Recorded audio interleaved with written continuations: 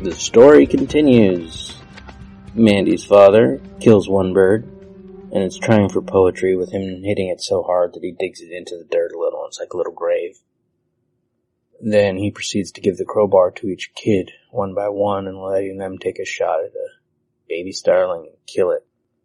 There's actually a really, as much as I hate this, there's an interesting, a good little acting beat. Because she's doing this monologue monotone, basically. There's no feeling to it. Which is maybe deliberate, fine.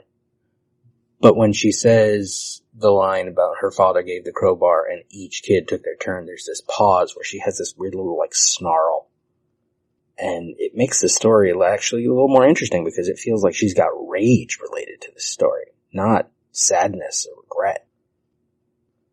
That's cool. That moment is actually more characterization than we've gotten for her so far. Oh, maybe her standing up on the chair to hug Andy when he got home. That was something. I still don't know why she did that, because it was so poorly lit I couldn't tell if she needed to reach him or what. But the music gets all dramatic when she's talking about the kids hitting the starlings, and then, because of course Andy's never heard this story before, even though they've probably been together for quite a while, who knows. He asks, what did you do? And there's a long pause. Oh, it's dramatic. And then she explains she watched, and then when it was her turn, she ran away. Because, of course. I was really hoping, and I don't mean because I want baby starlings, even fictional ones, to get smashed. I was hoping she just took her turn in stride and did it, because what's more horrific? Your father smashes little birds and gets all your friends to do it, and you run away because cheap storytelling?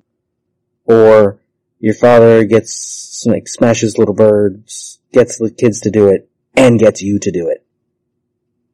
You smashed a little baby starling to death when you were a kid.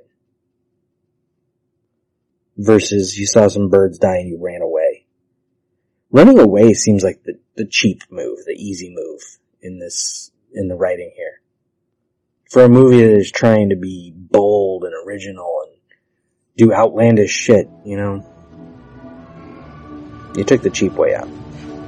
I don't have time for this today. That's not even my desk.